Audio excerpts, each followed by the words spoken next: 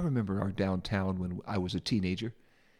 It was busy, bustling, teeming with people, teeming with cars, people going everywhere to shop, to restaurants. We used to have a cute little restaurant downtown named Jody's Restaurant, had the best breakfast in town. And then a couple department stores, Stage and Ullman's. I still remember walking into both of them and wanting to buy all the clothes I couldn't afford. Then on the corner there was a shop called Colonial Menswear, which I really couldn't afford. So I just headed a few doors down to Ben Franklin to buy my baseball cards at a place I could afford. I remember our downtown, but when I came back to Ohio, our downtown was dying. More shops were boarding up and closing down than opening up, and it looked like we were having to bid our downtown farewell, but we are blessed in Mount Vernon with a very benevolent business owner who decided to invest a lot of money into our downtown to revitalize it, give it a facelift. And during that project, one of the colleges was about to unveil a donor wall. And my family and I had bought a few bricks in that wall in memory of some of our family who had passed on. So as a gesture of their kindness to us for our kindness to them, they invited us to the unveiling of the wall. I had that date circled on my calendar to go to that Monday night event. But on that Monday, my mom's house needed a little plumbing work done. So I loaded up a few tools in my toolbox and headed down to her house. If those pipes had a motherboard and hard drive, I would have fixed them much faster, but they didn't, so I didn't. I knew this wasn't a job for a three-piece suit. I knew this was a job for some old work clothes, so I threw on some jeans and scarlet and gray sweatshirt, which those two colors look good every day, and my Buckeyes cap to match. And I went down to Mom's house, and miracle of miracles, I fixed the plumbing with precious minutes to spare. I'm not one of those guys who does everything DIY. I'm more like DI-try. But all the while, I remembered I needed to be at the unveiling of the donor wall at Ariel Hall on Main Street at around 5:30 p.m. So when 5:15 rolled around, I rolled up to the college, still wearing my blue jeans, scarlet and gray sweatshirt, and Buckeyes cap to match. And that's when I realized I'm in trouble. Hey, good day to you, Simplify listeners. You're listening to LJ Harry, and you're listening to The Right Response to Grace on Simplify.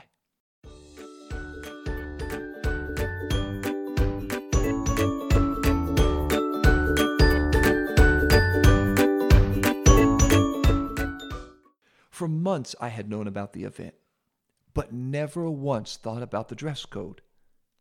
All day as I was thinking about it, and even driving toward the event, I never thought about the dress code.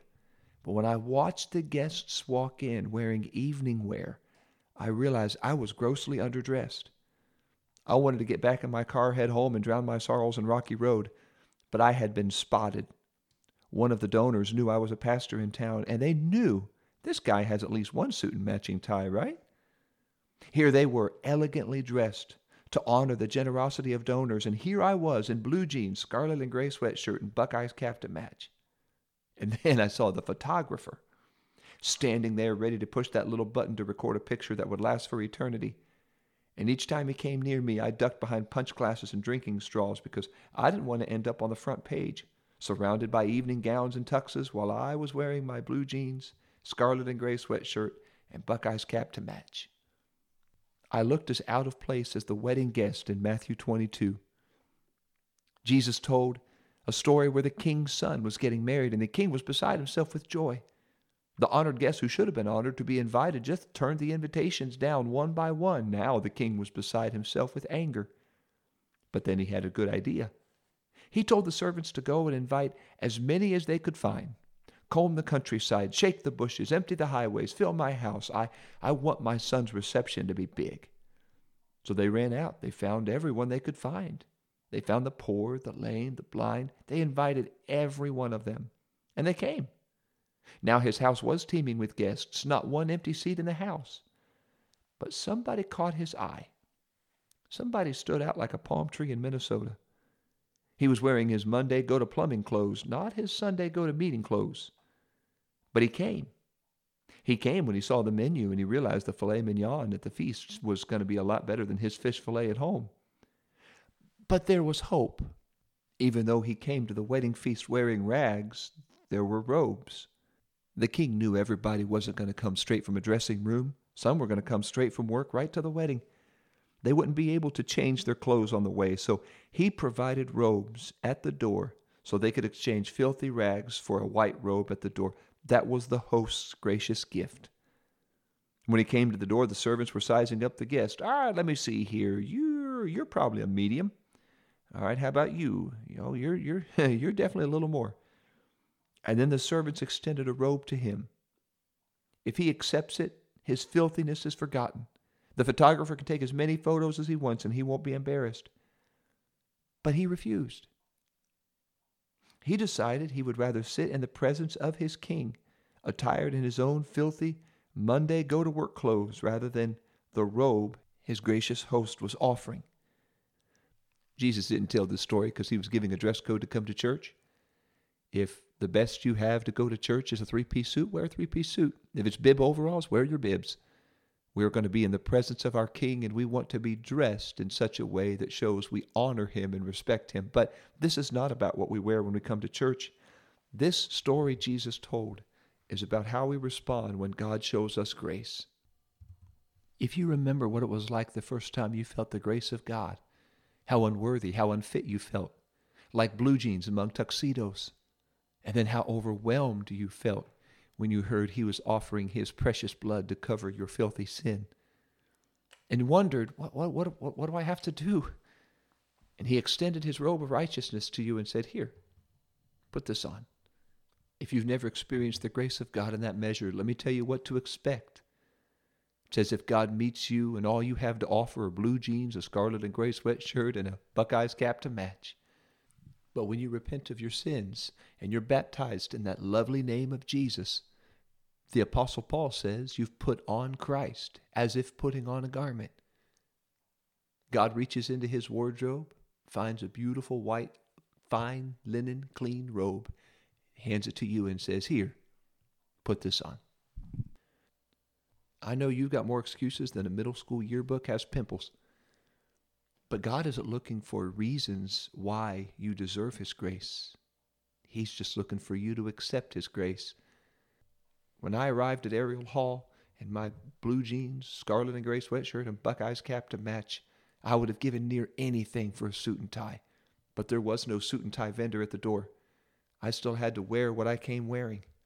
What's puzzling about this parable is, why didn't the guest accept the host's grace? Well, when the king came through, he wanted to find out, and he was shaking his guests' hands. He couldn't help but notice that one guest who just didn't belong. He passed by all the others who did, made a beeline for the one who didn't. When he got there, hear the grace and kindness in his words. He put his hand on his guest's shoulder, tilted his head, and asked, friend, why are you here without a wedding garment? The king just knew there had to be a reason. Maybe all the wedding garments were at the cleaners and they ran out of garments at the door. Or maybe they didn't have his size.